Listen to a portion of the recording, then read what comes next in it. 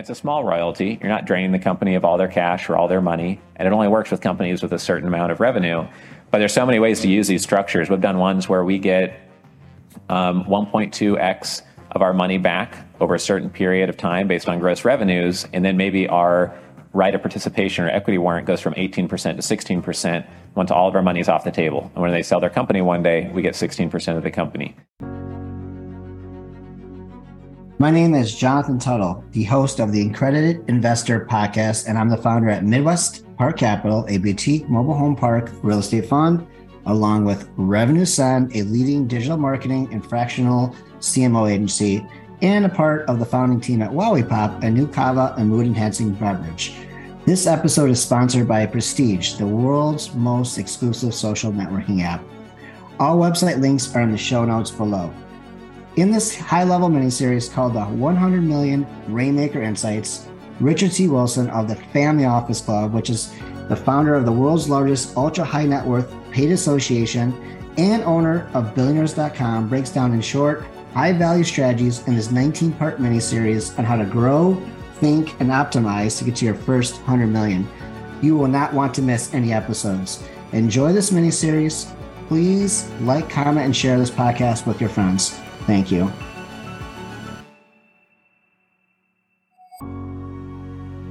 This is actually going to be module number 8 within our $100 million Rainmaker capital raising series, but this is going to be very helpful to investors here in the room as well. We're going to be talking about investment structure strategies. I see my friend Ruben here up in the front, and this is actually going to be included. This Rainmaker series is going to be transcribed and included as part of a book that Ruben and I are putting out together for those who are putting together deals. So I'd encourage you to do the same. If you look to write a book, give speeches, record it, transcribe it, makes things easier.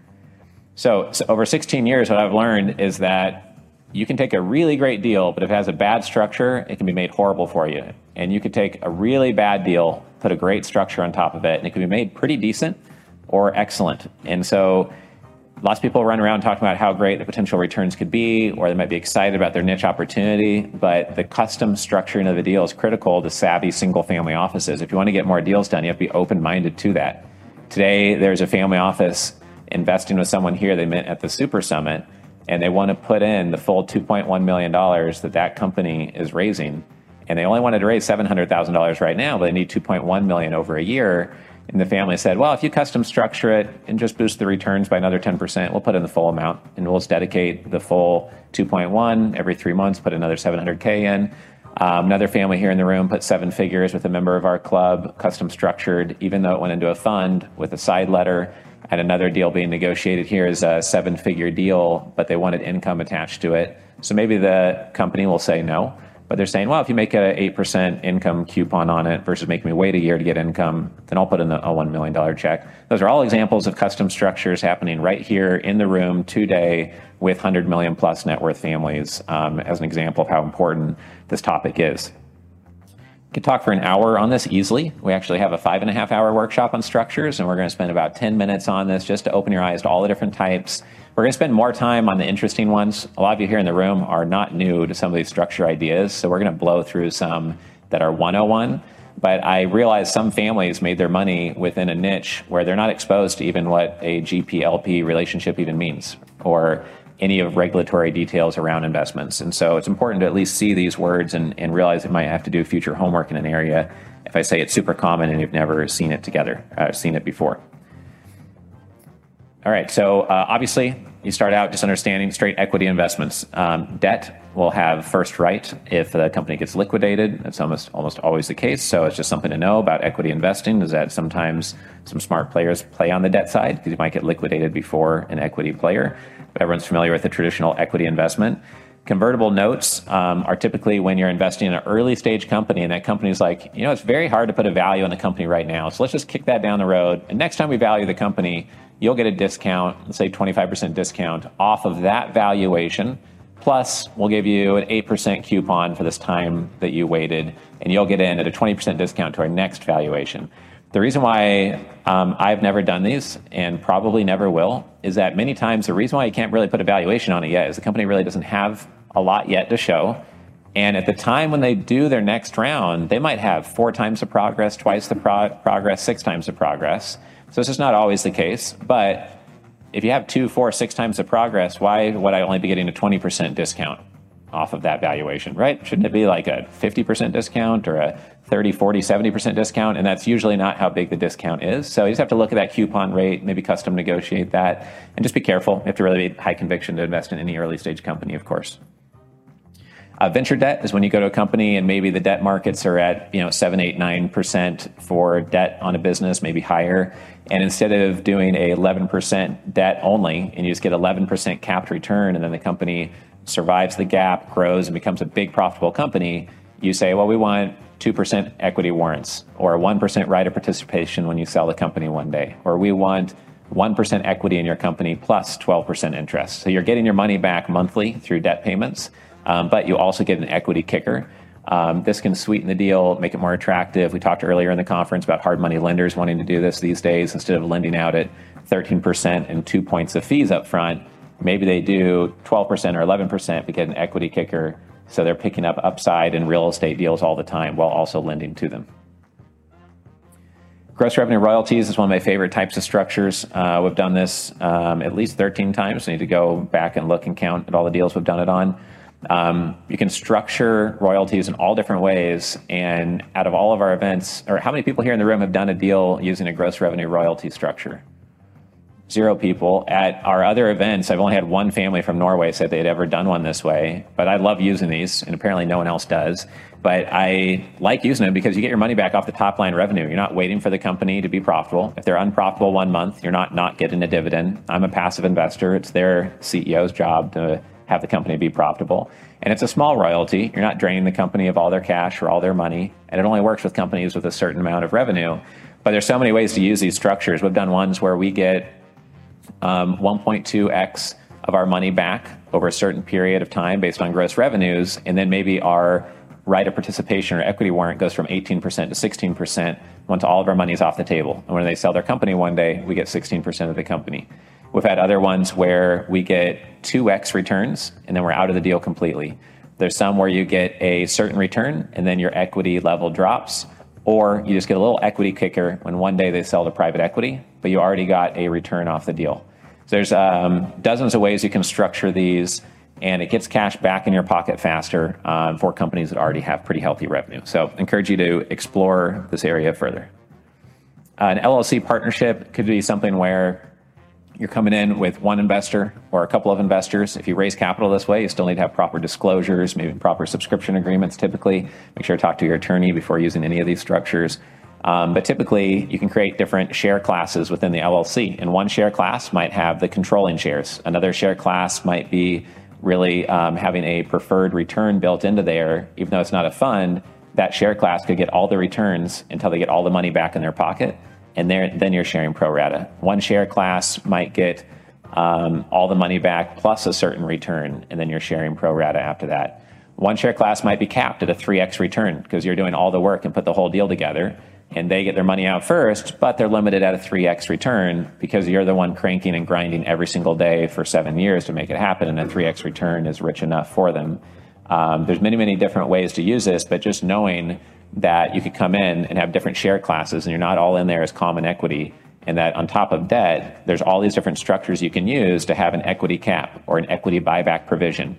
Or if they commit a bad boy act and go to jail for fraud or get a DUI, they lose their equity in the deal, or the equity gets discounted. Or if someone doesn't perform, there's clawback clauses or drag along clauses, et cetera. So this can go pretty deep and could be itself an hour-long talk on how to structure all different share classes within a deal. But it's important that you know that these exist, because an attorney might want to just do it in a way that's relatively simple and not the way that's going to be most attractive to an investor or most helpful to you as a family office or private investor. And your wealth will compound faster, or you will get deals done faster if you understand how to structure different share classes within a deal and different side letters, and just navigate the optionality of that. So if a family says, nah, it looks a bit too risky to us, then we could say, oh, well, why don't we just have the other 5 medical practices doing $23 million a year in revenue be the collateral plus the equipment plus the insurance receivables, because we're sure we're not going to lose your money on this. So why don't we structure it so that there is a secured promissory note or secured capital in there properly formed through an attorney. That's the difference maker in getting deals done a lot of the times. A traditional LP-GP deal is just the person typically running the deal, typically the GP. The passive investors are the limited partners, the LPs, GP is general partner. Typically, the LP's liability is limited to the money they invest in the deal. It's not always the case, but usually that's the case. With GPs, you have more liability, and you're the one responsible for carrying things out, and you're the one actively running the deal. There are lots of structures used for this. Lots of fund structures are at 6, 7, 8% pref with 20 to 30% profit shares on the back. But more and more investors would rather have somebody be paid more handsomely when things go well and not earn a bunch of fees up front. They know you have costs to cover, and those costs probably should be covered, but they don't want you growing fat on the fees up front. All you've done is tie up their money. Until you've gotten money back in their pocket and made them money, it's just an opportunity cost, and the jury's out on whether that was actually a good investment on their part. But meanwhile, you might have already, as a manager, made a lot of money off those fees. So yes, it's a business. Yes, you have to make money, but you should be making money while the investor makes money or after the investor makes money. And that's really important to a lot of investors. Fake skin in the game is when someone says, oh yeah, I'm putting up 5% of the capital in this deal. But let's say for easy math, it's a $100 million deal, and there is $70 million of debt on it and $30 million of equity that needs to be put in. So if you put up 5%, 10% of 30 million would be 3 million. So you're putting up 1.5 million. You say, oh, I've got skin in the game. I'm putting up 1.5 million of $30 million. But maybe your acquisition fee is 2% on the cost of the asset. Maybe your asset management fee is 2%. And maybe you're doing property management and get fees from that as well. But let's ignore that for a second. If you get 2% of acquisition fees, you're getting $2 million on day one. So you have negative skin in the game. You just made $500,000, which you didn't make. You probably had deal costs, right, to be fair. But your asset management fees would, again, make you $2 million per year if you charge it on the overall asset. So again, you've got negative skin in the game, and the investor's got all the risk in the game. So it's important that between the structure and the money you put in, that you're communicating that hey, if this goes poorly, it's even more painful for me than it is for you, not only because of our reputation, but because of either money we have on the line, plus our reputation, plus how we structure the deal, so that you're winning with the investor or after the investor. That's really important in all these structures as a commonality, common thing. And sophisticated investors will look at a structure and not even reply to your email or tell you this. They'll say, oh, that's not for us, and they'll just move on. So you won't hear this feedback a lot of the time. And that's the challenge of learning in our space. If you aren't in a forum like this, is you're not always going to hear the real, candid, brutal truth of why someone didn't reply to your email. You just don't get a reply. So then you're left guessing. Were they just busy? Did they go to the spam box? Was it our brand name means nothing? Was it the Yahoo email address? Was it the timing of the market? Were they over-allocated in that space? There's 50 different reasons. So that's why you have to have the very basic table stakes of the game in place, because otherwise maybe it's one of those 50 basics that you should have in place. A performance fee only structure could be something where maybe the costs of the deal are charged back to the fund or the deal, maybe like the underwriting costs, the inspection costs, travel costs to lock up the deal, et cetera. So you're not losing your shirt while putting the deal together and syndicating it. But the only fee that you earn and anywhere you make a profit is only on the performance end.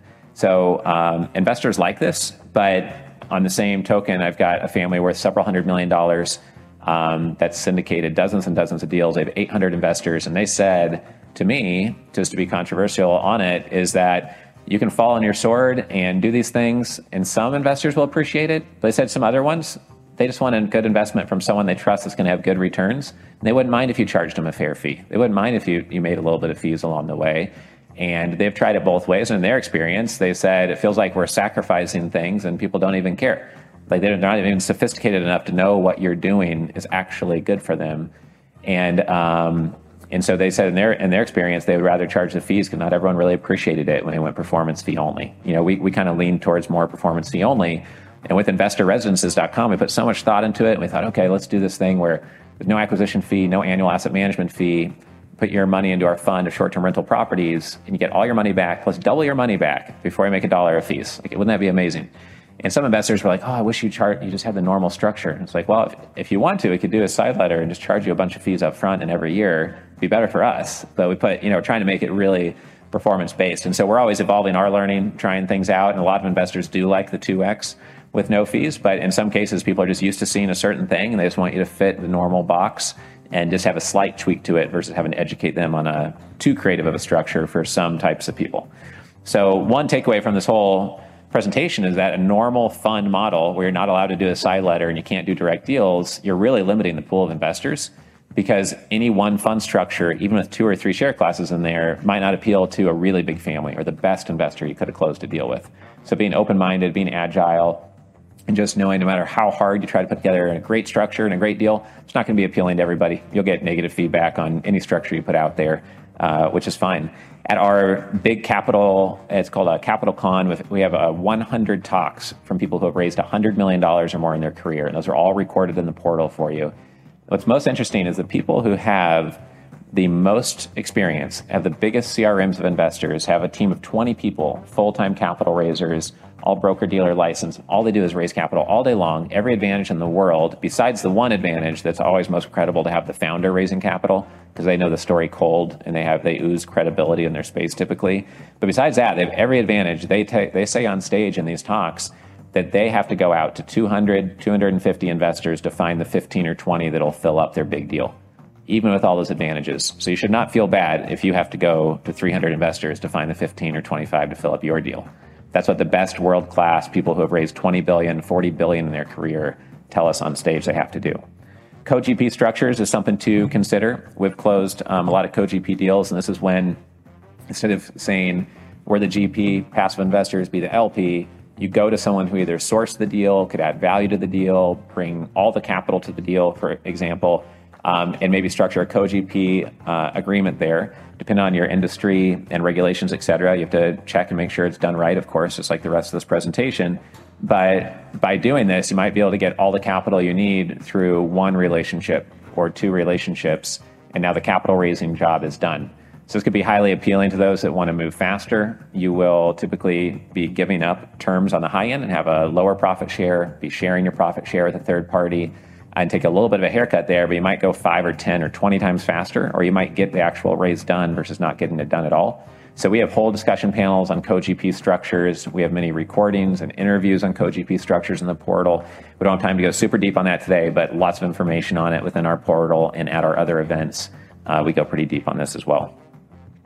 Preferred income model is basically, there's pref equity funds, like we saw Patrick from Scottsdale talking about one that he is working on, where they're basically just getting 12%, 15, 16%, I don't know what percent they require, but they're getting that preferred return, and then there's a waterfall effect, and then the returns start going to the other investors behind them. So if the manager achieves a 20% a year return, they're getting everything over that pref return of the 16 or 12%. This is just good to know about, because there's some where it's pref only. Others are higher preferred returns. We did a co-investment with our short-term rental property fund where we negotiated an agreement where we're getting a 16.5% preferred return and then 50-50 profit split after that. That's unusual. Usually 10, 12%, and then maybe there's a profit split after that is still a pretty healthy one. But it's just good to know that these are negotiable, especially if you're a larger investor here in the room negotiating deals. Lots of investors, lots of people raising capital want to raise their minimums to $500K or $1 million. And it's a huge mistake if you're really early stage, usually, to say, oh, our minimum is $1 million or $2 million, because even someone who could write a $10 million check might want to test you out at $250,000 or $500,000. So just something to think about. Some people stay at a $25,000 minimum and they have 500, 700 million in AUM, and they still like staying at a 25K minimum. We have someone here in the room I know that raised 9 million last year, and for a relatively new venture, a new platform, it's an operating business, and their minimum is only $25,000. And they said some of their best investors are those tiny ones because they told 20 other people about it and they're really excited about it. And then that brought in a couple more investors, and then some of them re-upped again, and it just led to like a snowball effect. Other times, what's painful is you have someone that you know could write a $400,000 check, and they see the minimum is 75K or 50K, and they're like, I'll start with 50K. And they're right about to write you a $400,000 check. And you're just like, that was very painful, right? So it's just 2 edges to that. So part of the solution is to have different share classes and say, okay, if you want to just kick the tires, here's the kick the tire share class. If you want to put in a serious amount of money, we'll give you these returns. And if you want to make our day and put in this amount, then we're going to treat you like royalty and give you these great terms. So it's like, okay, you can do that, but the returns are going to be less for you because now it's more annoying for us to have 100 investors instead of 10 to get this deal done. Some advanced structure ideas, and then we'll be wrapping up in just about 2 minutes, is, we talked about the first one already. Always ask for collateral in a deal. Probably 40% of the time when we're looking at deals with families, they never even ask, is there some way to secure my investment so if this goes bust, I'm at least made whole and I don't lose my shirt and I get 60%, 100% of my money back at least, even if I don't get a return on my money. And many times the CEO is there saying, hey, this is going to go great, it's full confidence. Even with a VC deal, when it's 1 out of 20, the VC is never going to tell you, there's a 5% chance this deal is going to work, and there's a 95% chance I am going to lose your money. Right? How much capital would you raise if you told them that brutal truth of venture capital, right? And so the reality is you should always ask for collateral, what type of collateral is in place, and be creative about that, because many times we can get collateral assigned when we ask, but if you wouldn't have asked, it's not offered, but the CEO doesn't mind offering it because they're fully confident in what they're offering. So that right there could be a top takeaway for some family offices and private investors listening here in the room. Looking for ways to have a right to invest at a lower valuation later. If you test out a company and say, well, we'll put in $200K now, but when you get near the end of the round or when you do your next raise, we want a slight discount since we're your biggest investor in this round. Well, we want to invest now for equity, not convertible note, but on the next round, we still want a 20% discount because we're your number one investor right now. So we should be rewarded by getting a better valuation next time around. Looking at multiple equity caps, we talked about some of these other ones, transparency requirements, negative controls to stop something that would hurt your position. Even if you can't control them and make them proactively do something, you might be able to stop something that would hurt your equity. And a couple of these other ones. Oh yeah, we did one deal recently where I put in 150K. The investor then followed on to put in 350K. And we acquired a group of assets together, but I told them, like the example I gave yesterday, they get all their money back first, then I get my money back, and then we're pro rata based on the amounts we invested. And that way, if we only get 350K back, I'd lose all my money. So it's on me because I'm the one controlling it and I'm the one who's active. So the point of throwing all this at you is just to have different things in your tool belt, different things to investigate, just like the tax expert interviews in our portal. There's 50 10-minute tax expert interviews in there just to open your brain to what R&D tax credits are, or historical tax credits, or bonus depreciation, or what it means to be a real estate professional in the eyes of the IRS, because then you can go and research that and figure out how do you qualify, who's the expert who could help me. But if you don't know that area exists, you don't know to investigate that. So that's the point of sharing a lot of these insights with you. So I hope that there's at least one thing from that presentation that you either hadn't heard of before, haven't considered, or could apply to a investment you're about to make, or a deal you're about to put together, or something you're about to invest in. And if anyone needs feedback on deal structure and you want to shoot me a quick note via email, I can just give you quick feedback and say this is what I normally see, or I wouldn't do that, or I would consider this or this. I think that sometimes minute per minute value fixing or improving a structure can be enormous value and make it huge. It can make all the difference of getting something done or making the investment great or secure versus not. And it takes just a couple minutes to provide feedback on that. You can also, as a member of the Family Office Club, every quarter you get to submit your materials for free, and we review them and give you 10 or 20 bullet points of feedback on your materials on how to improve them. And so that's something where when you submit those materials, you could say, hey, can you specifically look at the investment structure and comment the investment structure? Because that's where I think I need the most help after hearing the presentation in California. Hey, it's Jonathan. I get exclusive access to great investment deals, opportunities from my community, my network, and just for my loyal listeners, we'll give you first access. Go to accreditedinvestorpodcast.com and sign up for the email list. Also, join the Accredited Investor Podcast Patreon group, where we give you additional exclusive interviews, monthly private group calls, and networking with others in this community. Check out Accredited Investor Podcast on Patreon. Finally, I get a lot of people asking me to help them one-on-one. Yes, I can, but it's very limited. Go to revenueascend.com/consulting for any real estate and investing exclusive access. Go to midwestparkcapital.com. All links are included below. Please like, comment, and share this podcast with other friends. Thanks for listening.